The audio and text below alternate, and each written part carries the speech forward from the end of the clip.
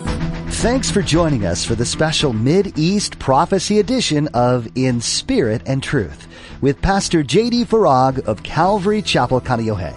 Pastor J.D. shares the Mid-East Prophecy update from an Arab perspective as he connects the dots of current events geopolitically with last days prophecies biblically. It is our belief that the next event on God's prophetic clock is the rapture of the Church of Jesus Christ. It is our hope that these Bible prophecy updates will not only ready you and steady you for His return, but that they will also encourage you to share the gospel with others in order that the rapture will not be as a thief in the night. Do current events have any correlation with Bible prophecies? It might seem like a long shot, but there are some very similar things taking place that can correlate to what's spoken of in the Bible. Today, Pastor J.D. is going to shed some insight into what is currently taking place in Israel and how that connects to the rapture. Now, don't forget to stay with us after today's prophecy update to learn how you can become a Facebook friend or watch the weekly prophecy update at jdfarag.org. Now, here's Pastor J.D. with today's prophecy update as shared on October 1st, 2023.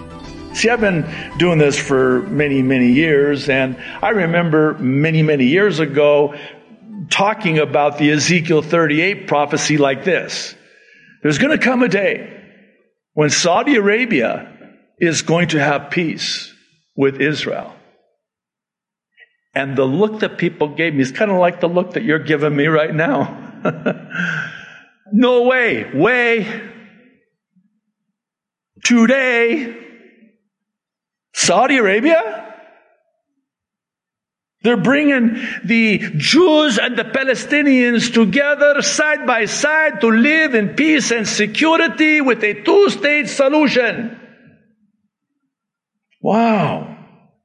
Listen to these quotes from this profoundly prophetic post. Taking the stage Friday at the United Nations General Assembly, Prime Minister Benjamin Netanyahu said that Israel is, here it is again, quote, at the cusp. By the way, he stole that from me. That's get his own material, maybe.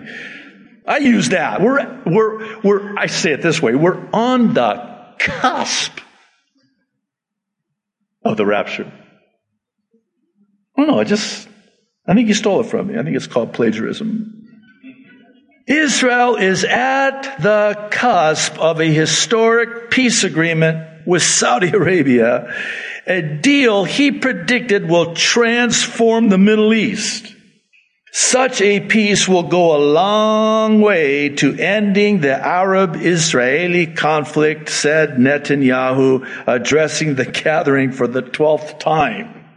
It will encourage other Arab states to normalize their relations with Israel. It will enhance the prospects of peace with the Palestinians. It will encourage a broader reconciliation between Judaism and Islam, between Jerusalem and Mecca, between the descendants of Isaac and the descendants of Ishmael. All these are tremendous blessings. Netanyahu framed his address in, listen to this, biblical terms, presenting the future as a choice between a blessing and a curse. He used a similar approach while discussing artificial intelligence with Elon Musk earlier this week. Wait, what? Wait, what? What? Okay, wait. Give me a moment. Give you a moment? How about us? You already had a moment. Okay, I'll give you a moment too. Let that sink in. What I just read, let that sink in. We're going to bring together the descendants of Isaac and Ishmael, and it's going to be a tremendous blessing. And we're at the cusp of peace that will transform the Middle East. And we're presented with this choice between a blessing and a curse, because we want to bring together Judaism and Islam. We want to live side by side together. Jews with Muslims, because I guess after all, we all worship the same God. Wait, Netanyahu, you used a similar approach. Apparently you had a meeting with Elon Musk of all people, who I wonder, and I mean this, I wonder if he's still fully human, by the way. Just saying. And the discussion you had with him and your approach to him was similar when you discussed artificial intelligence? What is going on? I'll tell you what's going on. Bible prophecy is going on. This is exactly what we're told would happen. This actually dovetails into the third last day, last straw prophecy, namely that of the strengthening / confirming of a 7-year peace agreement according to Daniel 9:27. This is where it gets really, really interesting. Because the prophecy again in Daniel 9:27 is so specific that it's going to be for a period of 7 years. In fact, it's even more specific than that, down to the day at the midpoint of the 7 years, the 3.5-year mark, when the Antichrist will set himself up in the temple of God and declaring that he is God and to be worshipped as God, committing the abomination that causes desolation. Jesus referred to this prophecy in Daniel 9:27 in Matthew 24. So in other words, we should probably pay attention when we hear things like peace, 7 years, and we have that. And it is coming by way of what is now seemingly integrated with what's known as SDGs. We've talked about this. SDGs are the Sustainable Development Goals, of which there are 17. That's an interesting number. And it is 17 goals, sustainable development goals by 2030 vis-a-vis Agenda 2030. From the UN Department of Economic and Social Affairs website, we've covered this in depth in prior updates recently, actually. I share it again today because they state that I want you to notice the language here, okay? Reinvigorating, strengthening, confirming, accelerating their new agenda for peace. And they're even stating that they, quote, need 7 years of accelerated, transformative action to achieve the SDGs. Enter this UN publication on September 14th titled, Integrating SDGs in National Planning Processes in Palestine. Stop right there. It's not Palestine. There's no such thing as a Palestinian. I grew up in a home being told and taught that I was Palestinian because my mom was Palestinian. I come to a saving knowledge of Jesus Christ at age 19. I read the Bible all the way through for the first time. It took me 6 months. I was a little bit of a slow reader. And would come to learn that the so-called Palestinians are supposed to be the ancient Philistines, because Philistine is transliterated as Palestinian or Philistine. In fact, they named it. I talked about this on Thursday, and I don't want to take the time today. But they actually, Rome named Israel Ariella Capitolina, which doesn't fit very well on a card. So they shortened it up, and then they named it Philistia, which is translated Palestine. King David eliminated all of the Philistines. There are no more Philistines. So why do they call them Palestinians? Well, did you know that actually before 1948, the Jews were called Palestinians? Because Rome changed the name to Palestine. Okay. I can't. I'm not going to do it. I'm sorry. That's horrible. Don't you hate it when somebody does that? Oh, no, I can't tell you. I'm sorry. No, I can't.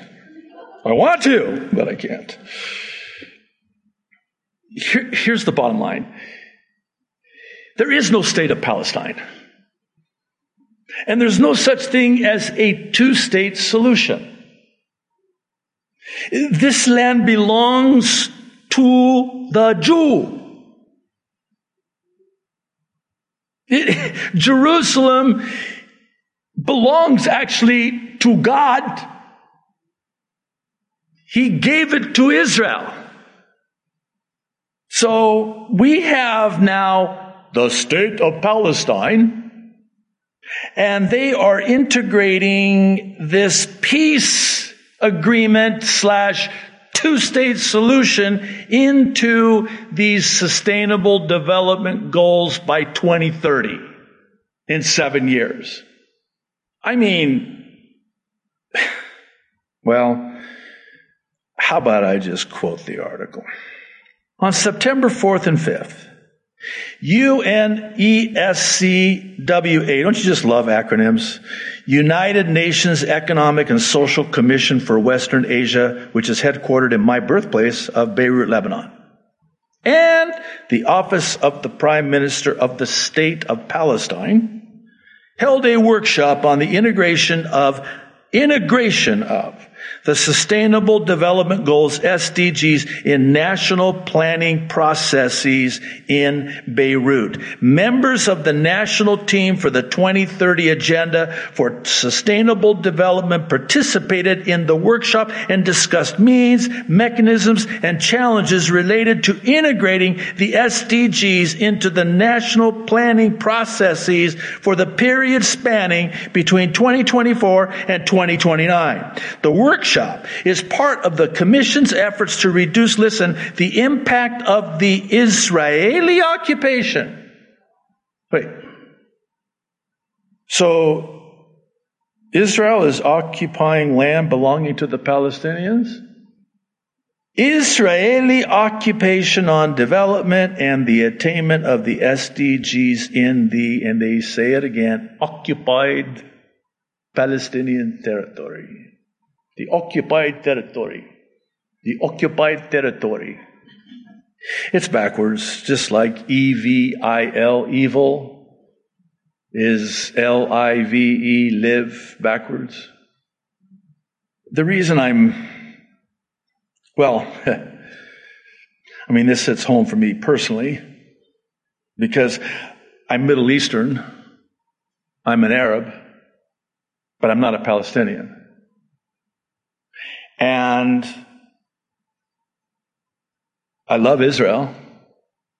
And when I read articles like this and quote articles like this about the so-called Palestinians, and I connect the dots to the prophecies in the Bible, I can't help but get a little bit passionate about it and a little bit excited about the rapture.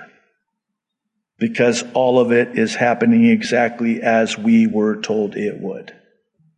I'll take and tackle the fourth and fifth last day, last straw prophecies together because they're both tied together in the end and at the end, which is why the end is not near.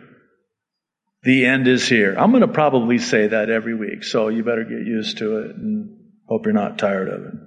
Number 4, the fourth last day, last straw prophecy is the forming of a one world religion, a one world government, and a one world economy. This is in Revelation chapter 13, also Revelation chapters 17 and 18.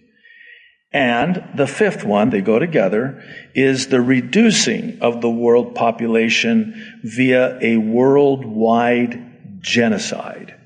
Now, I'm going to only list 2 scriptures, the first of which is Matthew 24, verses 21 and 22, when Jesus basically says of the 7-year tribulation that we're those days not shortened for the sake of the elect Israel, no human flesh, no human being would survive. And then Revelation 18:23, which is the worldwide genocide part of it by way of this deception of all the nations on earth, were deceived by their sorceries, which is in the Greek New Testament pharmakeia, where we get our English word for pharmacy or pharmaceutical. So why did I choose those two? Because that's what's happening right now. And it's all coming together exactly as we were told it would. So we're told what is going to happen at the time of the end, so that at the time of the end we'll know that we were told what was going to happen at the time of the end, so that it's the time of the end. That totally did not work, but I think you got the point. Just say, yes, I got the point, so I can move on. Thank you. So this is a worldwide deception of all the nations on earth are going to be deceived by some pharmaceutical solution. And it's going to be a deception on a worldwide scale. And it is going to be a worldwide genocide, of which, again, Jesus spoke of, saying that were those days during this period of time, the last 7 years of human history as we know it, during the 7-year tribulation, it will just be unthinkable horror. And a large percentage of the world's population is going to die. And some of it is by way of the judgments of God that are poured out on a Christ-rejecting world. And had God not put an end to it and said, that's it, and shortened those days, there would have been no human that would have been left to survive it. Okay, Pastor, so what are you saying? I'm saying they're already doing it. I'll start with this publication from PubMed about what's been dubbed VacoChain, which is a blockchain-based 5G-assisted UAV vaccine distribution scheme for future pandemics.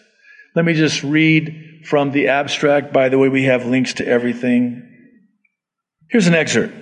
This paper proposes a generic scheme, VacoChain, that fuses blockchain and unmanned aerial vehicles, UAVs, underlying 5th generation 5G communication services for timely vaccine distribution during novel coronavirus, COVID-19, and future pandemics.